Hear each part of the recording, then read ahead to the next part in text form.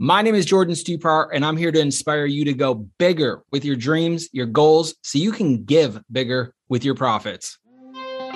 Welcome to the Go Big to Give Big podcast, where we are challenging six-figure earners to become seven-figure givers. My name is Randy Mullen, and each week my co-host Steve Arneson and I are interviewing successful entrepreneurs, professional athletes, philanthropists, and other high-performing humans that are inspiring us with their stories. We go deep into uncovering how they have become successful and why generosity is an impact they want to leave on this world.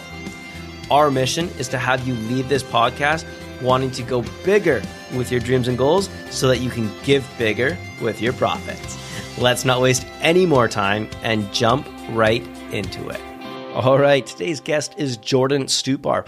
Jordan has become one of my favorite people to learn sales from over the years and somebody that I have admired with his hustle, ambition, and dedication to getting to his dream life. He became a top earner at a sales company some of you may know, selling some Grant Cardone training products, but he eventually left his cushy, high six-figure paying job to try his hand at entrepreneurship. He went on to create, scale, and sell multiple companies, but eventually landed with his own company, Stupar Sales Academy.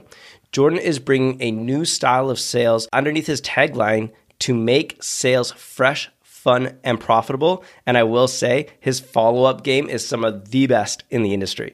I feel Jordan is one of those guys that is a voice of the people. Chatting with him, he is an open book. He is not afraid to share about the struggles. He's not afraid to share about the pain or the challenges he faces. And especially in this episode, we talked to him a lot about how he treats his employees with so much respect, how he overcame such big adversity, and why he wakes up at 3 a.m. to work on his business. Yes, you heard that right, 3 a.m. I'm telling you guys, Jordan threw down some fire in this episode. Wait till you hear his answer about his moment of giving that lights him up. We get him to share about something he has never shared publicly, and it will bring an absolute tear to your eye. This episode is full of nuggets, and I can't wait for you to hear it, so let's jump on in. All right, welcome to the show, and I am so excited to introduce our guest today, Jordan Stupar. Dude, what's going on? Everything's going on right now. It's my favorite day of the week on a Tuesday, and I'm glad we picked this day. I've been pumped for this. I'm really looking forward to chatting with you guys and being part of the conversation. I want to just brag on you for 1 second. I know we just did a little intro to you, but you have to be one of the most determined, driven, and focused individuals that I've ever spoken to. Like your work ethic is like undeniable compared to so many people out there. And it's something that I've just admired from you from the first day I started following you on social media. And it's something that I've taken from how hard you work and what you've gone through and everything like that. And I want to dive into the tactical stuff here in a little bit and what Go Big to Give Big means to you. But I would love to hear a little bit about your come up story of how you gained that work ethic and the determination to just keep going consistently. Most of my stories about, I guess, my professional or even my personal life kind of start off in 2013. Obviously, I was born well before then, but that's kind of when I feel like I birthed myself as like a serious human being, like somebody that wants to be responsible, somebody that wants to actually, I've always wanted to be successful. Like everybody wants to make millions of dollars and be an influencer and, have all of that power. But most people end up cowering to, oh my gosh, I have to put in the work. And I was that way my whole life. And in 2013, I guess my story begins in New York City. I was just literally flat broke. I was just accumulating more debt than I was earning money. In New York City, I was the top salesperson where I worked. And I started generating some discipline and some work ethic in New York City because I needed to, not because I wanted to. I needed to actually be the top salesperson at that inside sales company on a weekly basis because they would give a $500 weekly bonus to the top producer. And if I didn't get that extra $2,000 a month, I literally wouldn't have been able to pay rent. And so I was literally miserable. And so I started kind of, I guess, developing some type of work ethic and discipline just out of sheer necessity, or else, I'm going to die and be homeless in New York City. Who wants to live on a subway? So I did that. And then I also was kind of going through a bit of a phase where I just woke up one day and I had just and don't take this the wrong way, it wasn't suicidal, but like I need to kill myself.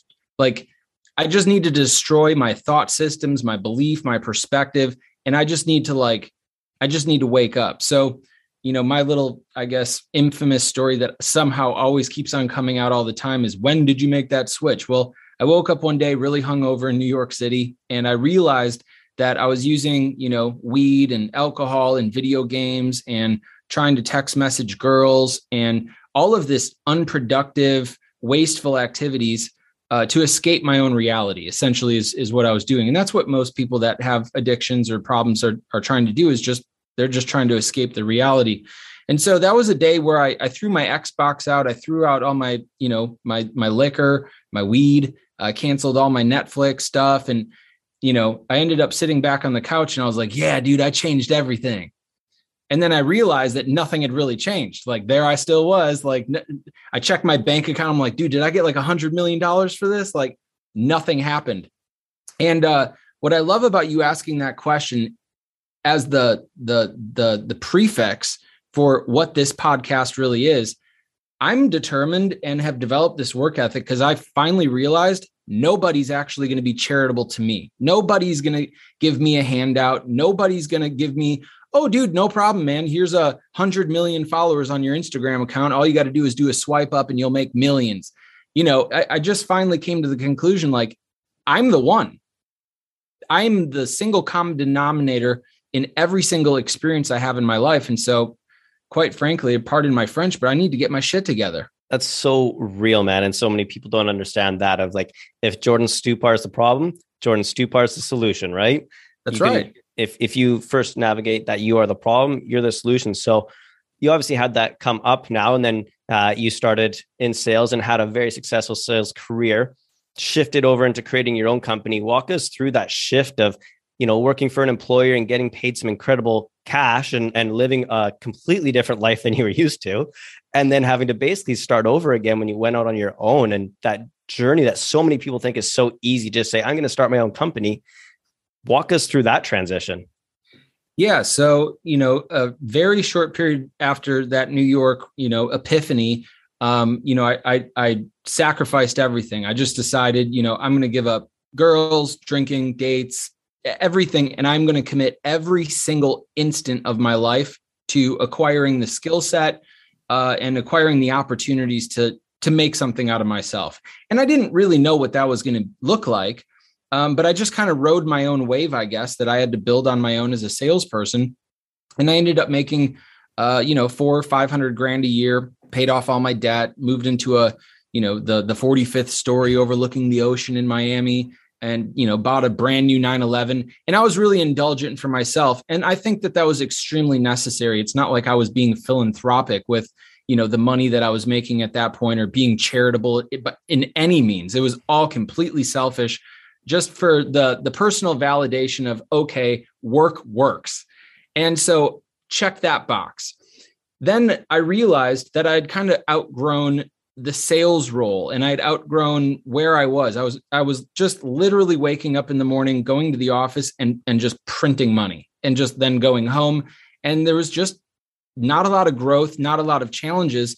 And I guess there's a perfect cocktail of me being a glutton for punishment, being ambitious, and I can easily identify when I'm not having a hard time. And I like having a hard time for some reason or another. I enjoy getting the shit beaten out of me and then getting back up with like a bloody lip and just laughing in your face and being like, you can't keep me down.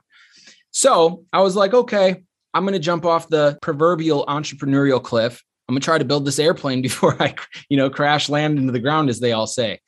And, I always try to use that example. I know you guys are more in the Canadian sports, but you guys obviously know American football.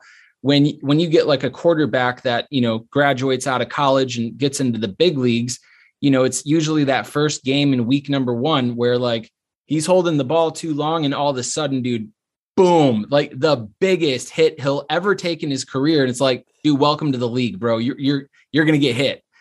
And that's how I felt. Like within the first 2 weeks, man, had a lawsuit. I lost a bunch of friends. People are like, dude, why did you quit that job? And I just had this massive like amount of resistance towards this next level.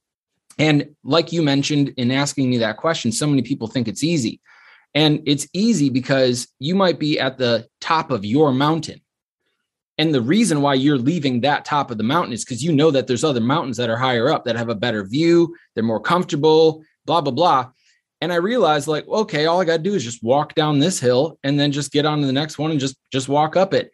I didn't realize that it was going to be like 3 years of walking from the bottom of the mountain to the bottom of the next one. And I didn't realize that there was lava. You know, as a kid, you're like, don't step on the lava. It's like, that's entrepreneurship.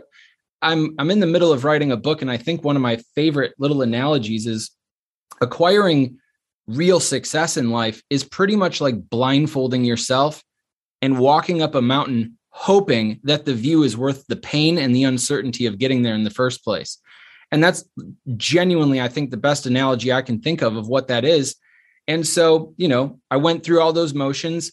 And I think that for every single day that I woke up and I was struggling and I was losing money or losing friends, and I didn't really know what I was good at sales, but I didn't know anything about business, hiring, HR, payroll, taxes, you know, I didn't even know what a payment gateway was. I was like, give me your how am I going to run your credit card? So like, you have to learn everything from scratch. And, you know, like I mentioned, I'm a glutton for punishment. I like figuring things out on my own.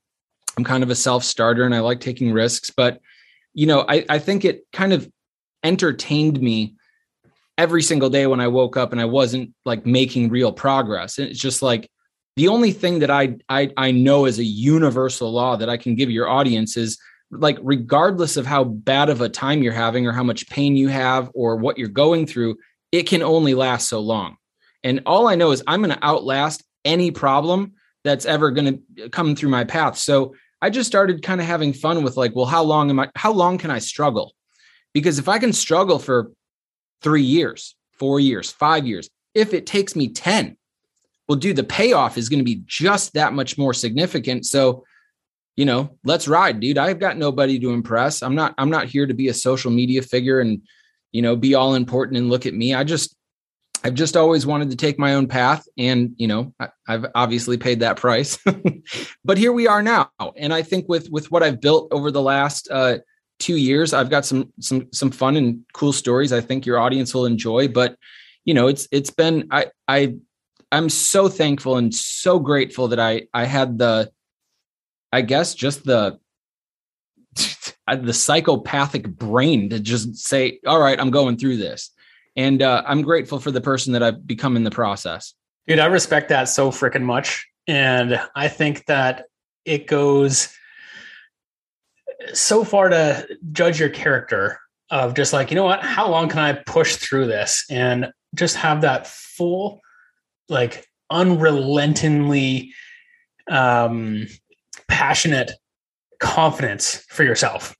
And so few people you bump into who want to start a business or are thinking about starting a business, who have already started a business and might be 2.5 years into that journey, you know, might not have that same type of confidence. And so just that alone, man, props to you for getting to where you are now. And just before I ask that next question, like what's the size of your business now? What are you doing? Like paint a little bit picture from like going from walking, tiptoeing across lava to like where up that peak are you now? I'll just be transparent because that's what people appreciate and respect anyway. On July 1st of 2020, so like mid-pandemic, if y'all remember that whole thing, I had the opportunity to do plan A. So not only am I like just like bawling my eyes out at the chance that I finally won this lawsuit, I can finally do the thing that I know that I can do, that I'm talented about and that I was created for, I can finally do it.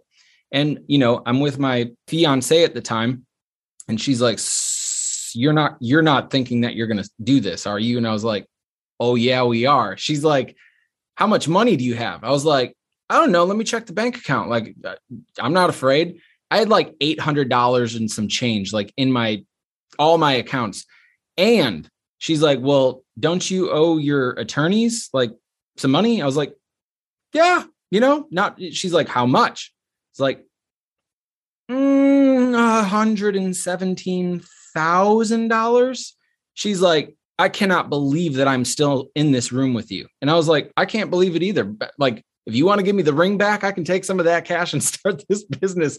Honestly, though, that would never be an option. I would never do that. But, I live in a world of I want the girl and I want the business. So big props to my wife for sticking through it. But fast forward, whatever, it's been 18 months since July 1st of 2020. I started with no employees, no products, no nothing. Again, just had to completely rebuild again. It was my third business starting from scratch. And as we record this right now, I'm a millionaire. I have no debt. And I have a bunch of employees that are making tens of thousands of dollars a month in sales. I've got client retention. I've got a growing business that is doing extremely well. And I mean, the way that I look at it, dude, we're only 18 months in. Like, where can I take this thing in the next 20 years? That's wicked, bro. And congratulations on that success for the last 18 months. And I'm sure that it's just going to rocket you even further over the next 18 months. And I'm excited to watch that journey, be part of it somehow, possibly. One of the things you mentioned there that I've always appreciated about you as I followed your journey is just how well you treat your employees, just with a ton of respect. You have a lot of fun together. Where does that come from? That comes from the same. It's almost kind of like the hidden tucked away gem of this whole podcast is I've not yet been in a position. Yeah, I'm a millionaire or whatever. I've not been yet in a position to make any real substantial financial differences outside of my business. And I think one of the things that a lot of normal people out there miss is they see a guy at the top of his business, and he's obviously, if the business is profitable, it's healthy, it's doing well, that's the person that's taking home the most money. Although I will say that Dale sometimes out earns me because he closes big deals, and I don't feel bad about it. I actually enjoy watching that. Sign of a good leader. I hope so. And, I think that it's easy for people to look at that CEO or that founder or that boss or whatever and be like, oh, they're so selfish. They never give. I've been giving like hardcore. I've moved. I got Dale over here. Dale's my top sales guy. He started with me in March of last year. He was in the healthcare field, didn't even know what a cold call was. He didn't know what coffee for closers meant, like zero sales knowledge whatsoever. And I started training him and working with him and yada, yada. And like, legitimately, I'm the business owner. I know it's on his W-2 from last year. The guy made over $100,000 in his very first year and has completely and fundamentally changed his family tree by himself. That right there is giving. I've been able to pour into that person, develop skills, a mentality, a mindset, a work ethic, discipline. Just do it. And he's been doing it. And now, dude, he's taking home $20,000, $30,000 a month. He's got a residual built up that's more than what your average person makes. And then, I've got at the time, a 19-year-old that paid to be inside of one of my programs. He doubled his income and he was like, wait a second, is there more? I was like, yeah, but you got to come over here. You got to let go of where you're at and figure out where you want to go. If this is where you want to go, then you got to let go of your location. He jumps in his Prius, boom, he's in my office. Guy's making tens of thousands of dollars a month. I've got a guy from the Bronx that just started working with us in January. He's got an opportunity. I've got a girl from Toronto in one of the more, areas in Canada that was kind of probably hit the hardest with like lockdowns and stuff. Saved her. Come on over. Work for me. And for me right now, that's my biggest ability to give to other people. And that's why I also love having fun with those people. These people aren't my employees. I am here to serve them. I'm here to work for them. I'm here to nurture them. I'm here to build them.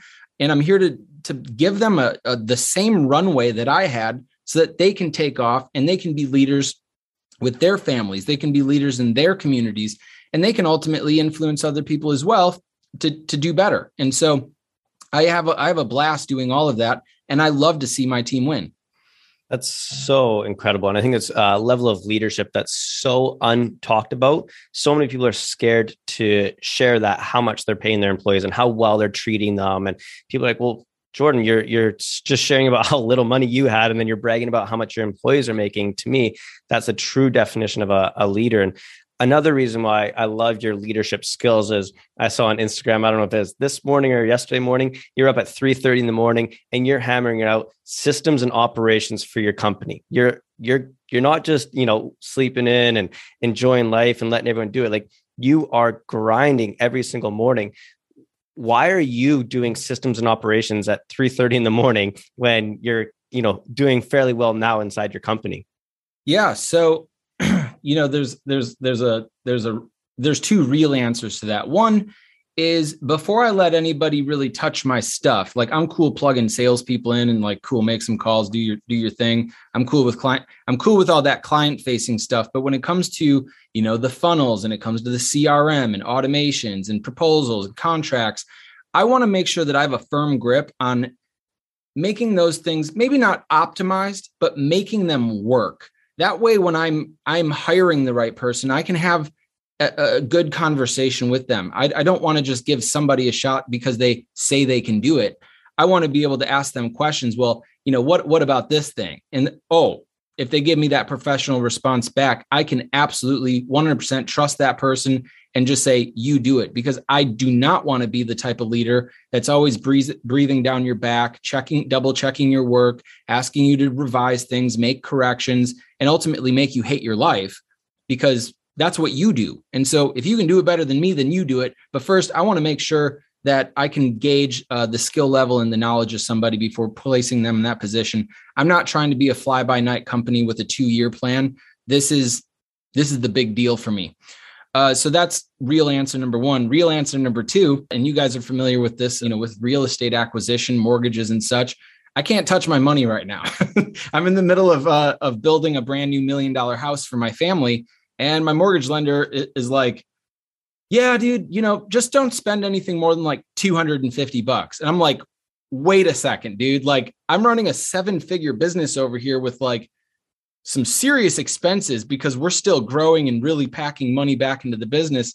Like, can we make it 350? He's like, absolutely not. We'll flag that. We need receipts. We need details. So at least for the next like 30 days, like, I can't hire an attorney. I can't like get the best graphic designer out there. So I'm digging into Canva, trying to put our proposal together inside of PandaDoc, and then going into Zapier and trying to link that stuff up to the CRM and then back to Stripe. And look, I can't do that type of stuff during the day when my employees need me. Again, I'm here to serve. So who's going to do it and when are they going to do it? Well, it's going to be me. And so I've realized, well, I'm going to have to start waking up at 3:00 in the morning. And that's what I've been doing for the last 2 years. And dude, that's a whole podcast right there, is the power of the 3 a.m. club, dude. That has unlocked some serious potential for me. That's wild. And just shows like, is there ever a time where you get out of the weeds? Like, I don't know, maybe that's like a 10-year journey, but I saw one of your taglines is making sales fresh, fun, and profitable. Now, a lot of people can have this perception of salespeople as a little greasy, a little egotistical, some selfish ego, all that, what I'll call negative BS. How are you changing that game and that perception now and leading the way in that space? I love that question. I'm really happy that you asked that. I think it's really important these days. There is absolutely across the board, every industry, just a negative stigma of a salesperson, that they don't listen. They don't really care about you. They're just sniffing out another paycheck. They're money hungry, greedy, pushy, pressure driven, blah, blah, blah. And nobody really wants to interact with those people. One of the things that, if you guys were, submitting a lead over here or whatever, the sales process I've built out is like flip flop. Like, we go straight in depth to like personalization, selfie video, text messages within a minute or two of you, applying for something or whatever. I have a rule of like the one touch rule, across everything. If a customer has a question in email, even if it's a complaint, something you don't want to hear, something you don't want to tell me because that customer wants to cancel or reduce how many, seats they have or whatever, one touch, man, you send it to me and I have one touch and I'm going to work that out with that customer and I'm going to handle it. And that way things move along quickly. There's not a lot of resistance. My employees aren't afraid of me. I'm not afraid of my clients. Ultimately, we want to have fun. There's no point, even if you're making good money, $250,000, $300,000-$400,000 a year, there's no point in being miserable. That's not a noble way to live life and earn a living. I want my sales to be fun. And I want customers to say no to me based on the fact that, yep, we weren't all that, stuffy, just checking in again. If my selfie video or my skeleton sitting on a bench meme, saying this is me waiting for you to sign a contract was the reason why you don't want to do business with me, great. We weren't going to be a good fit anyway. I'm here to have a little bit of fun. And ultimately, that's what does make things fresh, because now we're constantly thinking about, dude, what's that next video we can send to that customer that literally has gone dark for the last 3 months? And I'm on Instagram promoting some of these selfie videos we end up doing in the bathroom with a plunger trying to get a deal back from a plumber. And it's like, that's fun. My guy, Brock, who is miserable waiting for this big deal to come back.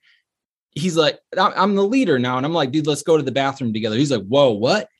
I'm like, I got something for you. And we have those little, those pockets of fun, because you guys know it, dude. Sales it's a grind, dude. You're getting rejected, getting your teeth kicked in, getting trashed every single day. And, if you can make the process of customer acquisition fun for yourselves, it'll be attractive for other people and entertaining for other people. And I think that's one of the reasons why we have just a plethora of these opportunities that are stacking in our business, and why we also have such a high level of conversion is we are not pressure driven. We are not money hungry. We're here to do one job, and that's help change people's lives. You made a video the other day of sharing how you were on a Stairmaster climbing the stairs, and you sent the video to the guy saying, this is what it feels like closing a deal with you. And one thing you said is bring that personal kind of thing. You're not in a suit behind a screen doing a video follow-up. It's random. It's at those times. And I absolutely love that component that you bring in. That's just be you, have some fun with it, have some sales. And some of the stuff you do. And I vividly remember, you came and spoke to our mastermind at one point, and I was trying to figure out how to close you on coming in to do it. And I created a milk carton. I took literally your example that you used on Instagram of says missing. And then I used the Jordan Stupar picture in it and sent it to you and got your attention, and had you gratefully come in and speak to our mastermind. But it's things like that it was fun for me. I hadn't got to do follow-up like that. I hadn't got to try those things. And it was simple going to the website you provided. You literally provided the website. You said what to do and how to do it, and it delivered. So not only do you do that, but you deliver a lot of free content to people. And I really appreciate it. I want to ask one question just about where you're driving the company. So you're a big visionary guy. I know you have a big vision, and I know you got a big vision of a huge track in your backyard, racing some Porsches around. Outside of, dreaming of that big style stuff, how often do you spend time visioning for your company, or reassessing the goals for your company, or making those adjustments along the way? You guys have some really good questions. Like, pat yourselves on the backs. I jump on some podcasts every now and then. It's just like, how's it going today or whatever. But these are great questions. The vision for the company. Do you want my aggressive answer, or do you want my strategic answer? I want to start aggressive and then hit me with strategic. Okay. My aggressive answer is I want to cast a dark shadow on everybody. I want the when I walk into a room, I want the air to change. I want the temperature to drop. I want you to be like, I want there like lightning and stuff. Like, I just want to like go in and be like, dude, I don't want to be on the phone with this guy. Like, just take my money anyway. Like that. I want to be that good and have that much influence of I can help, but like, I'm here to do a good job and I need to get paid for that. But literally, I just want to cast a shadow. I want to be the greatest of all time. I want to help the most people. And, I want to help a lot of people. So that's kind of my like aggressive, like dark knight answer. The strategic answer, and the shiny, nice, light one is, I really want to create Stupar Enterprises as almost a conglomerate of companies, a portfolio of companies that are designed to provide unique services to businesses and to people that are looking to grow. For instance, by solving a lot of my own problems, that's probably one of the best ways to add that up is, I started Stupar Sales Academy. That's kind of the first thing. Okay, well, let's help some salespeople and get them trained up so that they can get ROI, they can make more money, yada, yada, yada. So we built that. Then I had to do a B2B version of that with testing and accountability, tracking, monitoring, all that stuff that a CEO is going to be looking for while making an investment in their team. Done, got it, built. Then I was like, dude, I am so tired of sitting on Final Cut Pro and making my social media videos, making my YouTube videos, making my Stupar Sales Academy, good content videos. Like, I'm done. I'm a CEO. This has to be delegated. I made a bunch of phone calls to some video friends of mine, and I got in touch with some just freelance editors that are out there just like kind of doing nothing, And so I created Stupar Media Group and started hiring some of these people. And we created a back-end system where you can quickly communicate directly with and I'm not the middleman. So it's kind of a sticky product, obviously, if you're making lots of video content. And one, that solved my own problem. But now two, other people obviously are asking me, dude, where do you get your video done? How do you lay it out? What's the marketing strategy? Yada, yada, yada. So now I have kind of a marketing division that's starting to become built with a lot of video-based social media type things. And, I've got an entire probably 9 or 10 other companies or divisions of this company that I want to end up creating and scaling and being able to provide businesses. Essentially, I don't know if this is doable, but I'm kind of ambitious. I essentially want to create something Apple-ish for businesses where you've got the iPhone, you've got the AirPods, you've got the MacBook, you've got you get covered up.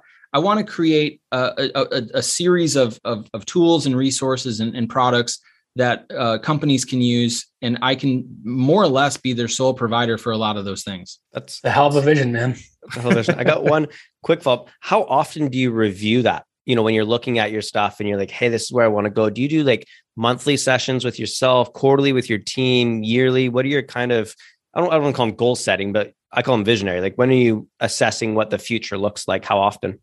I am doing that at least once a month, sometimes a little bit more often, depending on, how many bottlenecks I'm kind of identifying in my business. And, look, everybody gets bottlenecks and they suck. And it's like, why? Like, why is this happening right here?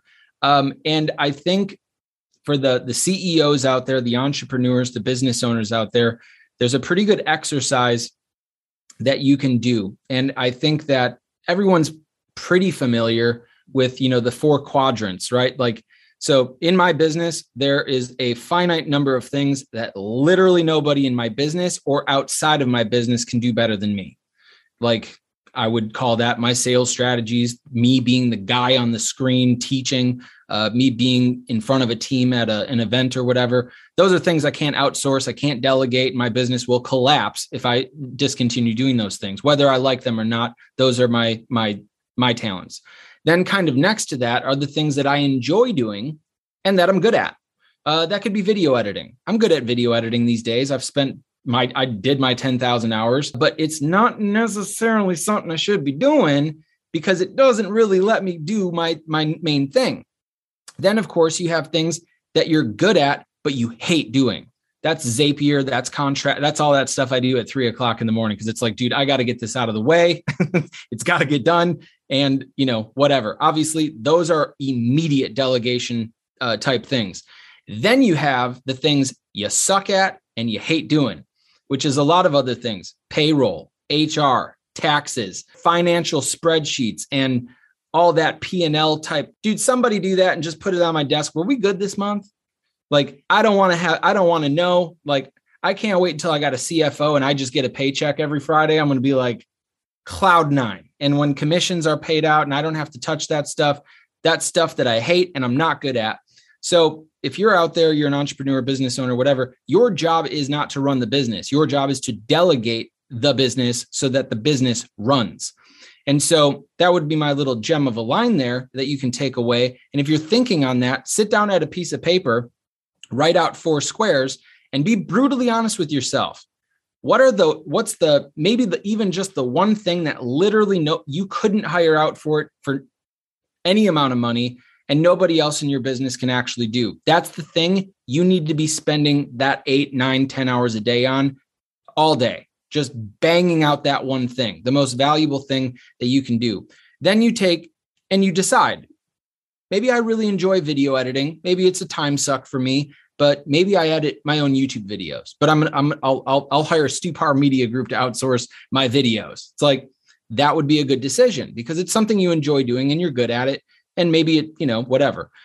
So that's where that decision is. Then you look at some of the things that you are good at doing, but don't enjoy doing. Those immediately need to get on the chopping block. What are those departments? So I enjoy marketing. I enjoy making the content creation, but I am not the Facebook ads guy. I'm not the Google Analytics SEO guy. So immediately upon closing on this house, I'm writing fat checks for all the marketing efforts to be done. Blogs, SEO, you name it. I'm never going to touch it. I just want, again, my CFO P&L that thing and be like, did we get an ROI?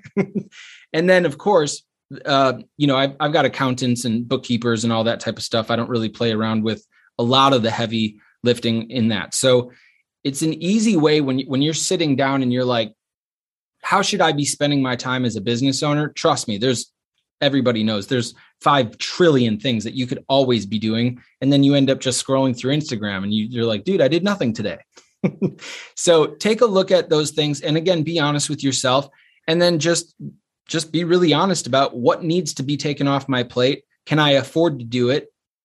And if I can't, how can I do as little of it as possible while still doing the thing that nobody else in my business can do so that I can generate the revenue that's going to pay for that thing to get taken off my plate? It's my long-winded answer there. Well, it's a good answer too. And it's a practice that I've done probably 10 times in the last 2 years. And it's interesting because you watch it evolve at times. And for me, like you were talking about video editing, I've done that on the graphic, like image side of things. And at times I'm like, I could do this all day long. And then 2 months later, I'm like, I am so sick of Canva. I want to throw this thing out the window. But just before we transition, I've been in that boat too. Right on. Yeah. I'm not the only one. All right. Oh, dude, you're not the only one. Just before we transition into our rapid fire giving round, take a second, just kind of brag on yourself for a minute. What's one of those favorite moments of giving that when you think about it today still gives you goosebumps? So there was when I started kind of getting, some good paychecks in and I had my, I think what it was, 2015, I made my first like several hundred grand. I went from making $80,000 and then my next year was 373. And I'm like, whoa, this is dope. This is awesome. I was living in Miami. I fly up to Milwaukee for Christmas, for family, Christmas, church, blah, blah, blah. And my mom, being the pastor of the church that we go to, she's always plugged into the people that obviously need a little bit of help. And she knows these people. And so she was aware of some of the success that I was starting to accumulate. And she said, hey, you absolutely don't have to do anything, but there's a woman in our church who is, fairly recently divorced, 3 kids, is 3 months behind on her mortgage. They're literally like very close to foreclosure and being kicked out. And they also have no food and they also have no Christmas presents. Would you maybe take care of some of it or maybe even do all of it? And I was like, okay, what's all of it? And I think it was 3 mortgage payments. It wasn't that expensive at a house, thank God. I think it was like 8 or 9 grand. And I was like, so can I write the church the check and get that nice little tax, deduction right there? And she's like, nope, the church can't like do that for somebody. We can do some other things, but we can't do that. Like we can't. I was like, okay. And so it was kind of tough. I was giving with a willing heart, like I wanted to, but at the exact same time, like it's my first time writing any money really to like, hey, here you go. So I kind of felt a little bit strange about it myself. But when I walked into that church on Christmas Eve and my mom kind of had that lady like off to the side, in this other room or whatever. And I didn't know what I was doing. Like I've never like been cool about giving money to somebody. And like, I'm Jordan, here's the check of your life. Like I didn't know what to do. Is this a game show? Like, are we on live TV? Like what's happening? So I just like had this check and I was just like, here you go. And she was like, oh, that's nice. And my mom was like, open it. And then she opened it. And that's where like, dude, I love giving because the waterworks, man. Like this lady is like on her knees, like 4 seconds later, just bawling, like her house is good. The presents are good. The kids are going to be eating, a really good meal for Christmas. And it's like, shit, bro. Like, is that all that costs? Because I would do double that right now. And, it's that type of thing that, yeah, I just got chills like you just asked me to get. It's that type of thing, man, that I love about success. And I think that, you got the Gary V's out there that are like, success, money, rich, wealth doesn't make you a bad person. It just exposes you. And I've always been in good alignment with that. And I've always wanted to be exposed for being a better person than people really thought that I was. And so to be able to have that much of an impact on somebody's life and actually know that you were the person directly contributing to it is fascinating. And to boot, and maybe we get to this. Maybe I just let you guys get to this. I think naturally you'll end up asking the question that'll let me get to my next point anyway. So, oh man, my eyes got that little water in them. There's some onions being cut outside somewhere. I think it's those stories are the fundamental purpose of why we started our mission. It was, it's totally cool to go write a check to somewhere, Red Cross or something like that you're doing good. You're doing that. But there's something about writing a check where you get no tax write-off, you get no benefits from it. And it is just out of the goodness of your heart that inspires you to go so much more ham in your business to do it over and over and over again. And that's what Go Big to Give Big is inspiring people to go bigger with their dreams and goals so they can give bigger with their profits and not just write checks, but make total impact in this world.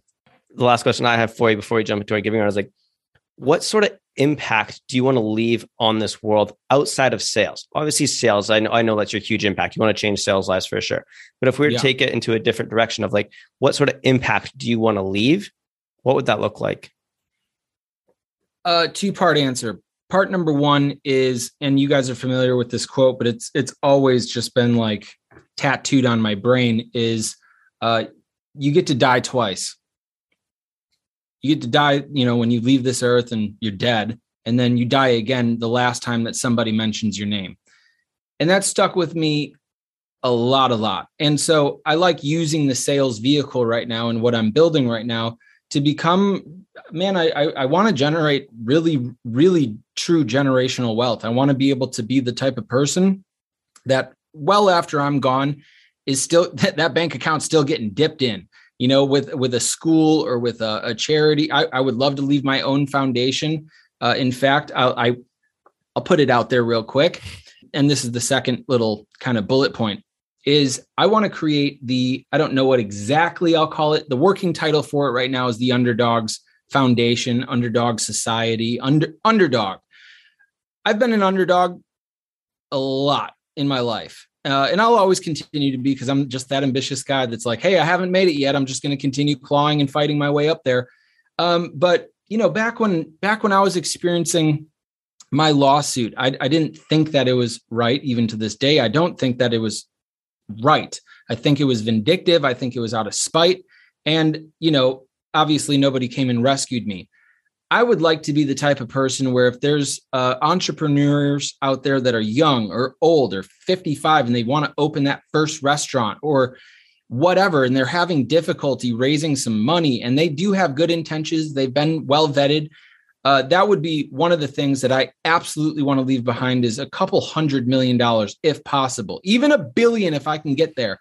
Leave that behind in an underdogs thing where, again, people that need that professional help and maybe even too in their personal lives. I haven't really decided a whole lot, but I want to leave something like that actually behind that can always be contributed to and can always be a light for other people that, dude, maybe they just need that debt paid off a little bit faster, or maybe they just need that $8,000 to pay for their 3 months of mortgage. As long as you've got a good heart, I'm all in with you, and I'll give you the shirt off my back. I'll sign my company over to you. I'm a hustler. I'll go remake it. It's just, I know what I've felt struggling, and I'm extremely passionate about building a legacy that hopefully never dies, being able to contribute positively to the lives of other people. Oh man, so much gold in there. And I got goosebumps again, just thinking about what's going to happen when you hang up this podcast and you're going to sit there for 2 minutes and you're going to think about everything you just shared. And I just see you like, man, I got to start waking up at 2 a.m. now. I gotta get on that new grind. I'm telling you, man, it is my ambition and my ideas. I'm foolish. I'm really like, I just saw some reel on Instagram. It was Joe Rogan and Kanye West. And I've never seen this clip before, but Kanye started off with saying like, do you know how much the world costs? And Joe is like, what are you talking about? I'm going to buy it. Like, I'm going to buy the world and I'm going to invest heavily into mechanical bees so that when people have negative comments, they go and get stung. And I was like, dude, you know what? I vibe with Kanye, dude. That is the most ridiculous, nonsensical, otherworldly thought that anybody has ever had, especially in public, like on the Joe Rogan podcast. And I was like, dude, I vibe with that. You know, I just want to do some bossy, big things and die trying. You know, that's it. I'm going to die one of these days. I just wanted to try and inspire, you know, Susie over here and Henry over there to just maybe go a little bit bigger than what they were originally thinking. That's awesome, man. And that's such a funny thing and so real at the same time. So I was laughing hard when I heard that. I was like, damn, Kanye, like we brothers, man. Cool. We're going to jump into what we call our giving round. Just a few rapid fire questions at you, short answer. Let us know the first thing that comes to your mind. Ready? Got it. Brag on one charity you like. One charity I know that I love is the Make-A-Wish Foundation. Huge fan. Back when I lived in Miami, I had an opportunity to do a thing with the Lamborghini store down there where they put children in the cars around the racetrack. And I actually got an opportunity to have like a 4-year-old with a brain tumor in my Porsche. And just seeing that face light up is just like, okay, when I make it, y'all are getting checks. What gets you more excited, donating $1 million check or spending a week physically with other people helping them? Oh, damn it. I feel like I'm going to be wrong either way I answer this. Damn it. So much for lightning round. I'm like actually putting real thought into this. I think that I would, because I'm success and money oriented, and that's how I like to spend my time. There has to be people out there that are willing to do that.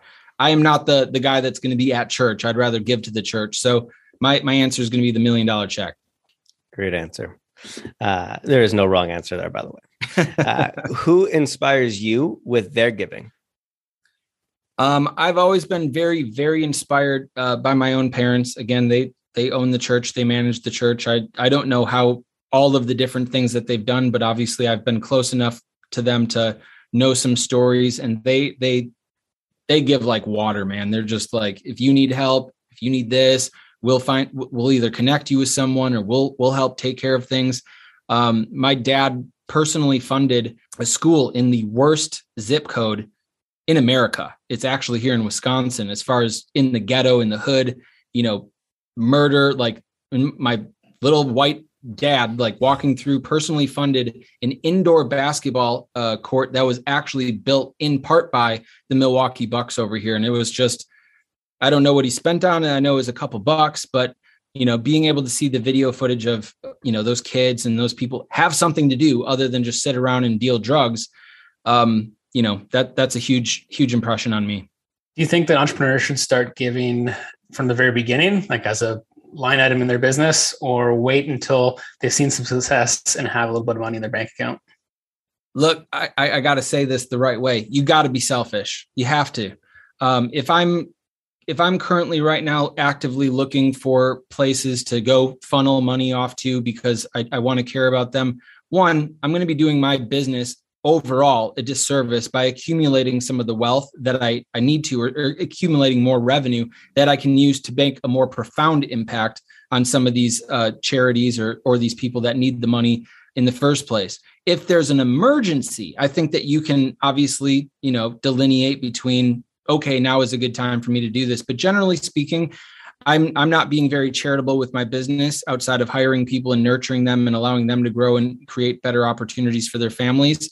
And I continuously am just reinvesting in my business so that overall I can have more capital, more resources, more profit later on to make an even more significant difference. However, one thing I can add is, a guy like, Charlie on Instagram. I'm sure that you guys follow that guy. Please tell me you do. Oh yeah. Dream machine. Exactly. A guy like that. I mean, dude, if I see something pop up and he's like, dude, $5 helps. I'm in there with 50. So I'm not doing anything significant right now because I need that significant capital to obviously generate more revenue for my business. But again, when I can make just a little notch, for somebody else, I have no problem letting go of some money. It's awesome. And a great answer again. In one word, describe the feeling you get when you give. In a word. One single word. I know it's going to be hard for you. The word comes to mind, powerful. Powerful. Awesome. We haven't had that one yet. And the final masterful question, do you believe that money can buy you happiness? 1000%, dude. Why is that? I believe that money can buy you happiness because it can buy you options. And if you use those options correctly, regardless of what you're up against or who you're around, you can create a better life for yourself. And if I was going to be like, social media, I'd be like, well, if y'all ever really, I'd rather cry in a Porsche than cry in a Honda, But honestly, yeah, I think money can buy happiness, but at the exact same, that's a whole nother podcast, bro. Like, you can't let that be the last question. We could have a massive discussion on this. There's a lot of good points back and forth, but my casual on the spot answer is yes, I believe money can buy happiness in some way, shape, or form. That's awesome. Well, thank you so much for coming on, Jordan, and just pouring your heart out to us and opening up about some stories and sharing about how you were able to go bigger with your dreams and goals so you can give bigger with your profits. And we couldn't be more stoked to have you on, dude. Thank you so much for coming on. I really appreciate you guys having me on. Thank you for listening to the show. If you know someone who's an example of go big to get big, we would love if you could share this with them. We want to get our message out to as many listeners as we can, and it all starts by having people like you share it with your friends. Also, if you enjoyed the show, take 30 seconds and give us a 5-star review. It's a simple act of giving that is free for you, helps us grow our message, and in return allows others to find us sooner. And until the next episode, remember, always go bigger with your dreams and goals so you can give bigger with your profit.